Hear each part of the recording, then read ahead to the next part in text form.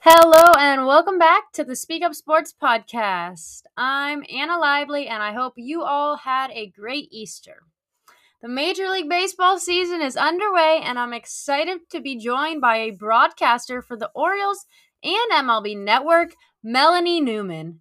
We will be discussing her journey into this career field, preparation for games, and lots more. Please don't forget to like, subscribe, comment, and share this podcast with others. I hope you enjoy my conversation with Melanie Newman.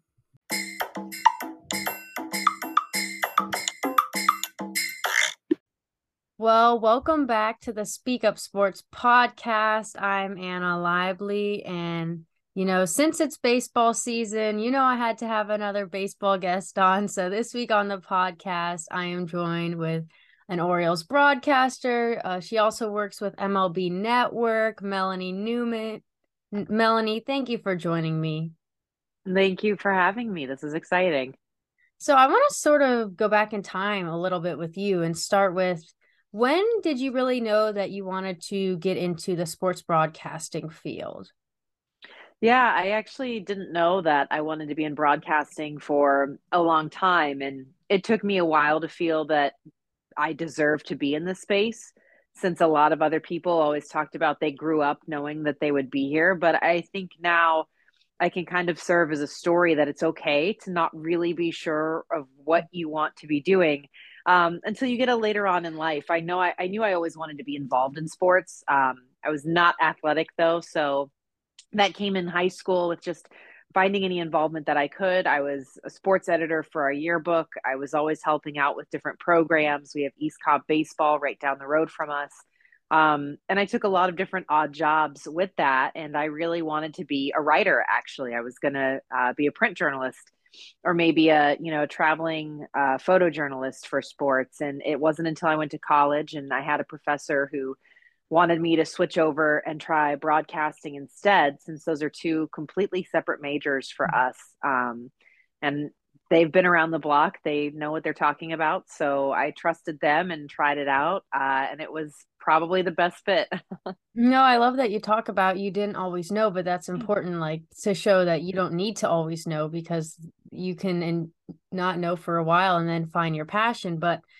And then you were able to, really use that guidance or help from your professor at college to sort of help you along that path. So you graduated with your bachelor's in broadcast journalism from Troy University. What was your first reporting job or broadcast job after college?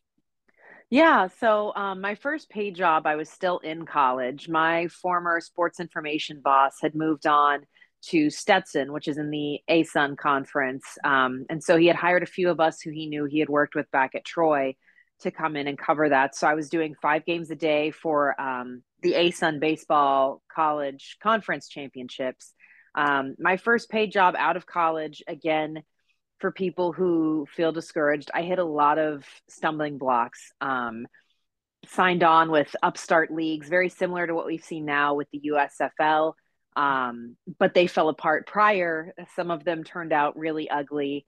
And so I was feeling a little discouraged. It was probably 16 months out of graduation when I finally got my first job, and it was unpaid, working in Kilgore, Texas, covering a summer college team. I lasted for about 4 months there before I finally just said, you know what, I'm not happy. I'm not myself anymore. And my dad said, if you've lost who you are, the job isn't worth it. I don't care what the job is. So I quit overnight. I called everybody I knew and just said, look, if it's flipping hot dogs, I just need to find a stadium to finish the season. It was probably July at this point. And I got fortunate enough that a good friend, Justin Baker in Mobile, which is now a defunct team, he called and said that they actually needed a new on-field host and that they would love to have me. So I packed up, went from Texas to South Alabama, slept on a friend's couch, but that was my first actual paid job, and that opened the door for me. He put me in the booth. I had to take my free time to do that on top of ticket sales and the hosting responsibilities. And they brought me back for the next season in full, which was great.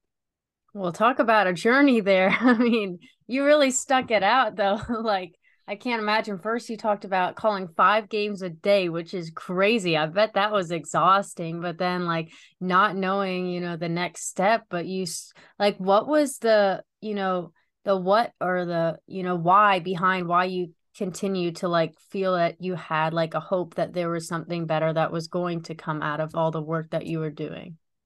Yeah, I think we all get these preconceived ideas in our head of where we'll be by the time we're certain ages. And really letting go of that for me was the biggest step to move forward and just be happy with where I was. So I didn't always keep that in my head all along of, I want to be somewhere else because at the end of the day, I was still finding really good connections with just people. And that's kind of how I've always been driven. I've been a people first person. I've never played the game and I'm not about to act like I've played the game. So the best that I can do is humanize athletes and give fans an emotional connection and a reason that they want to root for guys or the team as a whole. So my first skipper in Mobile was Andy Green, who of course is now in the big leagues. And we had a lot of big leaguers now that were with that team. And so getting to tell their stories and kind of recognizing I knew they were going to make it, but that we were in a very small, closed setting and a very fortunate, privileged experience. That's what I really held on to. I knew I wanted to be at the ballpark. I knew that was my place, even if I didn't know where that place was going to end up. It was just kind of, keeping my eye on that day and what I could do that day instead of looking at, okay, well, where am I going to be next year? Or what am I going to be doing 5 years from now? It was, we have this job today, and that's the job we're going to take care of.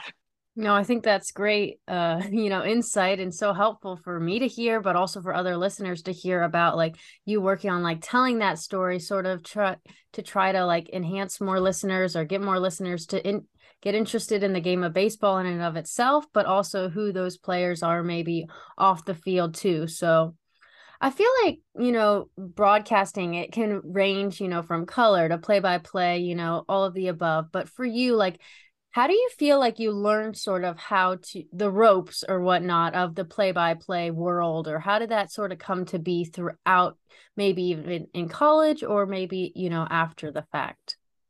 Yeah, so I just kind of got thrown into it. My first assignment full time in college was our women's Division I volleyball program, which is a very different clip from baseball because it's constant action. You're constantly talking about the next person who's in charge.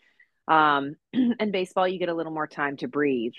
And I cannot stress enough how it's such a lost art of actively listening. Mm. People will hear people all the time, but you actually have to listen. And so it was just a matter of knowing that I didn't fully know and being willing to sit back and listen. Guys like Barry McKnight, who's been the voice of Troy Athletics for decades now, is an all time pro, and he's one of the kindest people out there. So getting to hear his broadcasts was a huge look in for me. And then, of course, in Mobile, listening to Justin and the way he did things. He also had a printed off list of be sure these are the fundamentals that you're covering on an inning by inning basis. So like describing the uniforms, the defensive setup, obviously the lineups. And then you can kind of open up once you get the basics that fans need to know covered. But I'm still learning on a daily basis, and it's something that I really don't take for granted. I know I'm not a finished product, and I think that can be hard sometimes because fans say, like, oh, how did she get here? And she's not any good. And the best thing I ever had in my first year in the bigs was Susan Waldman kind of took me aside and said, nobody's good their first year. And it's kind of ridiculous that people think you're supposed to come in as a 30-year veteran with this job. She said, I don't even want to think about how I was my first year compared to where I am now. And it just kind of is a human reminder to take a step back and to be okay not being a finished product right away and to kind of block out all the noise of the people who do expect you to just wake up and be this huge person in the industry. Because That's it's just not hard. realistic. Exactly, it's very hard. I mean, I learned stuff. There's two things I take every day, and one of them is I wake up and I kind of laugh and I say, okay, I'm going to make one mistake today, because I think when you're just so pressed on being perfect and not making any mistakes, when you do mess up, you tear yourself apart about it. But if you can laugh about it and be like, okay, where's the mistake today? Or we were in Texas with the team and my day was going too smooth. I was too ahead of things. I'm usually a little bit rushed. I was waiting for the bus. I was so early, and I went, something's going to go wrong in the broadcast. I just know it because nothing so far has come unhinged. And it did. We had stuff that went wrong and we had to handle it. But if you accept that you're going to make mistakes, it's a lot easier to learn from them and to accept them. And then the second part of that is also waking up and targeting one thing a day that you want to be better at, not multiple, just one. So for me, it's been simplifying action because sometimes I can get too wordy and then I'm tripping over myself. I can't get the play out in a timely manner. So simplifying has kind of been my thing lately, especially because I haven't had a turn in the play-by-play chair yet for the regular season. Mhm. Um, so that for me, when you can just kind of, put the blinders on, take it one thing at a time, don't overload yourself. It's going to set you up for a lot easier of a day.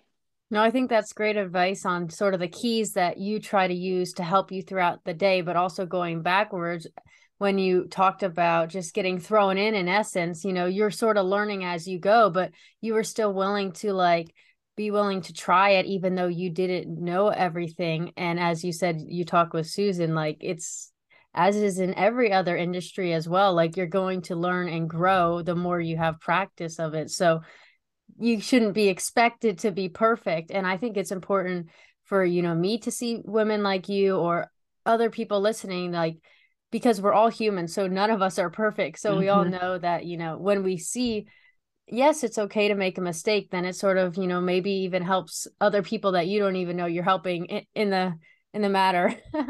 Exactly. Awesome. So you've worked with many different organizations, reported broadcast with ESPN or MLB Network, et cetera. And you're, a current broadcaster with the Orioles, and you're the first woman in the organization ever to be the play-by-play in that role. So first off, congratulations. And you're also one of just a very few handful of women in the entire country to call play-by-play for professional affiliated baseball. So what is the experience like, as you reflect throughout, the recent time, and sort of what it's like knowing that you're in a role that is not as common? Yeah, I didn't know until the first articles started coming out in 2018, which was my fourth year in affiliated baseball, Mhm. um, just how few of us there were. And of course, as social media has evolved, those connections have been able to grow. But, prior to that, you just don't know who else is out there because we didn't have that form of personal outreach that Twitter, Instagram, and all these other things give us. So once the number got put out there, it it did kind of take me back a little bit, but at the same time, like I've already been doing this, not knowing that I was, relatively the only person out there doing it, and I was okay with that. I had other supportive women from other sports and ventures and pieces of baseball that were really good. The men in my life have been some of the greatest mentors and uncle figures basically that I could ever ask for. So when you have a good group around you, it doesn't really afford you to feel alone. Now that's not to say on a day-to-day basis, yeah, that does set in a little bit because you're not going to go out and be the first invitation to get drinks with the coaching staff or to be able to hang out with other people because like it's not out of discrimination. I think it's just that we're kind of an afterthought. The guys gravitate together, and that's a forever in history long situation. It's biology almost. So those moments can get tough, and again, that's where I lean back on the fact that social media has given me some of the closest girlfriends I've ever had. We just all live in way different parts of the country. But it's, they're good. It's a tribe that you have to stick with because there's days where it is tough to kind of tell yourself that you can do this, and you feel almost put on a conveyor belt. You've been put in this spot, and now you're an example for all the other women and girls that are coming up or who are here but they're not where they want to be yet. And it's like, okay, if I quit or if I walk away, how does that burn the bridge for everybody else coming behind me, which can be pressured. For sure. But when you have that group around you, to just encourage you and make you feel a little less alone in that spotlight of, I have to do this for not even for me but for everybody else, it's a huge blessing. No, I think it's great insight that you talked about not only sort of how you try to handle that pressure because you are in such a, small category as you talked about, but that you're able to sort of lean on and connect with other friends and women that are in similar situations nowadays with, social media or text or different things, even if you're not in person, but it's still something that uh is evolving as more women get involved in this industry. But so speaking of women in the industry, I have to take you back to 2021 when you helped be a part of the first ever all-female MLB baseball broadcast along with four other women. Oh, I love that broadcast. First off, it was so amazing. So thank you for being there, for, being a representation trailblazer. But what was it like getting to be a part of this history making broadcast with all other females, and sort of what did the preparation look like getting to, be a little bit different maybe than other games? Yeah, so the play-by-play preparation still stayed the same. I was very fortunate that MLB Network, in this push to be more inclusive and to have more women involved, it's been a very genuine and organic approach. It has not been gimmicky in the slightest. And so for the first game, it was an Orioles Rays game, which obviously that's a game I was planning to call either way. Having Sarah Langs as an analyst is one of the biggest blessings I could have ever received just because she is so good at her job. She is the ultimate pro. She could tell you anything and everything you need to know. And she is my right hand more times than I can count of texting her in a pinch when I need to find something random. Um, so getting to know everybody was a huge step forward. Alana Rizzo has been a pillar in the reporting industry for so long, and Lauren Gardner and Heidi Watney are just they're pros when it comes to hosting. Logistically, it was a little tough. I don't think a lot of people were able to see behind that curtain just because we were still in COVID protocol. The Orioles were in Tampa Bay for the game, and where originally they wanted to have our crew live in person for the game, I was not permitted to travel for it, and it kind of tied things up. So I called the first game from Camden Yards on monitors, and then I finished the game. I drove overnight to the network studios. So I got in maybe around 2 a.m. Oh We my were in God. studio the next day. I want to say no later than noon, just for obviously the press and the media that come with having a first game like this. And then by the time everything was said and done, it was a 7 o'clock game again. We wrapped up. I drove back home overnight because game three was a noon game, which, thank you to the baseball gods for that swift kick. I think I got home at 3:30 in the morning. I was talking to my dad half the drive because he works nights at Lockheed Martin. And then we had to be up at 5:45 because I had to remote join the rest of the girls who were live in New York, with Hoda and the rest of the crew on Good Morning America. I wish I could have been there. I think that's the coolest thing in the world that they got to go. But I'll never forget Hoda asking me, how did it feel to have this huge historic moment? And I said, honestly, I just really need coffee right now. It didn't have this butterfly glittery feeling because at the end of the day, I was doing the job that I've been doing for a few years now, but I was worn out trying to get it done. And thank God I was radio for the game that afternoon because I drove straight up to Baltimore after that to call the third game. And my partner, Jeff Arnold, just kind of looked at me and he said, "You're a little unwell today." And I was like, "Yep, let's just get through this game, please." Talk about a crazy schedule. Oh my goodness. I don't think anybody knows and can respect it until they hear about what you guys have to Exactly. go through. But that is crazy, that you juggled all of that in between, plus COVID, because we're still in the middle of a pandemic, right? So there's certain distancing or probably things like that that you aren't normal things, but it was during that time. So thank you for giving us a look into what that whole experience was like for you. And so glad that you guys just got the coverage that you deserved on such an amazing, broadcast, and really a milestone for women in the professional sports world in general. So it's exciting, but now you're doing more great work, with MLB Network, also with the Orioles. So what has it been like getting to work with MLB Network sort of alongside you doing your other work with the Orioles as you do sort of like the Friday night baseball broadcast and those sorts of things? Yeah, so it was more juggling again. Of course, the crew for Friday night has changed this year, which it works out really nicely for me just because, again, having a full slate with the Orioles, those games last year that fans don't fully understand, the preparation was a little more drastic. I was calling Thursday night games for the Orioles. It was usually a 5 a.m. flight Friday, wherever our game was, cramming as much as I could between the flight, getting to the hotel, being at the ballpark, just trying to catch up, especially if one of the teams was one that I hadn't seen yet that season, which adds a completely different layer of just trying to understand. And I think the biggest blessing I had with those Friday games was, uh, like I said earlier, with simplification, it helps out a lot of things. And for me, I think there was a realization of the old stay in your lane motto. Mm. But just in the fact that my main goal is to be a traffic operator and to call the plays.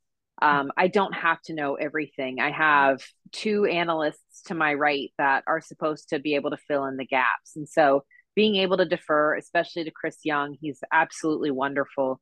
To have him break down plays or certain players because he has so many personal relationships having played for so long, Mhm. that really got us through because then it Right. was a 5 a.m. flight Saturday right back into Baltimore to call a day game for them. So this year with Network, we've retooled my schedule a little bit. I'll be able to pop on some stuff for MLB tonight.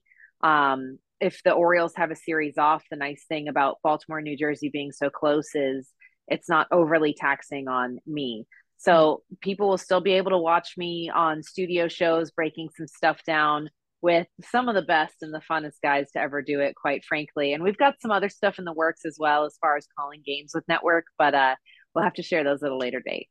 Well, that's exciting, and it's good to hear sort of how you've been able to be a part of both of these types of things and share your insight and your knowledge in all of the above. But also, I like that you talked about it, the importance of sort of knowing that you can lean on the other broadcasters that you're calling the games with so that you're not like pressurizing yourself to try to handle too many things at one time. But It's impossible. You cannot know everything. You can't. no, and speaking of MLB Network, looks like you guys all have a blast, so it's fun to get to watch you guys, talk about the game of baseball. So it's going to be exciting to see the work that you continue to do with them in the 2023 season. Thank you. No, they really, I cannot say enough good things about Mark Kayaffa and the rest of the group that they've put together. It's so much fun. Awesome for sure. All right. Well, Melanie, what I always do with my guests to finish off the podcast is what I call my favorite 5 questions. So, first off, what's one piece of advice you want to give to the next generation? Um, Really, it just comes down to hard work in whatever you want to be in. I know it's really easy in this day and age. You see the TikTok stars and the influencers and taking a different path, but sports is a different one. And it's a special one that I think is a little untouched by time. And sometimes it means you're working odd jobs to connect the dots and pay the bills. But if this is really where you want to be and you're convicted in that, that shouldn't phase you at all. And if you get a no, it just means it's not that job. It's going to be a different job for you. And I've found that every no I've got in between, I've been able to look back at how much I've learned and realize maybe how much I wasn't ready. And it was a better thing that the job had passed because the worst is to take a job and then fail at it. That sets you back more than not getting one and really buckling down and deciding, you're going to be better. You're going to find ways to be better. So just put in the hard work because sports is an absolute grind. Well, that's great advice. And I love that you talked about, basically turning a negative into a positive with, not knowing, if you get no's or not. But thank you for that. Now, the next one is to give a shout out to someone who's made an impact on your life. Oh gosh. I don't know if I can limit it. I mean, my right hands in this industry are Danny Wexelman and Jessica Kleinschmidt, both with MLB radio and then the Oakland Athletics, as well as a few others. They are everything. They're my confidants. They're some of the most hard nosed women for me, who's a very soft person. They've helped toughen me up a little bit, but I guess we have to start with them for sure. Hey, that's great. Awesome. All right. Well, I know you're a busy person. You probably don't get many breaks, but if you had an off day and you could plan your ideal day, how would you want to spend it?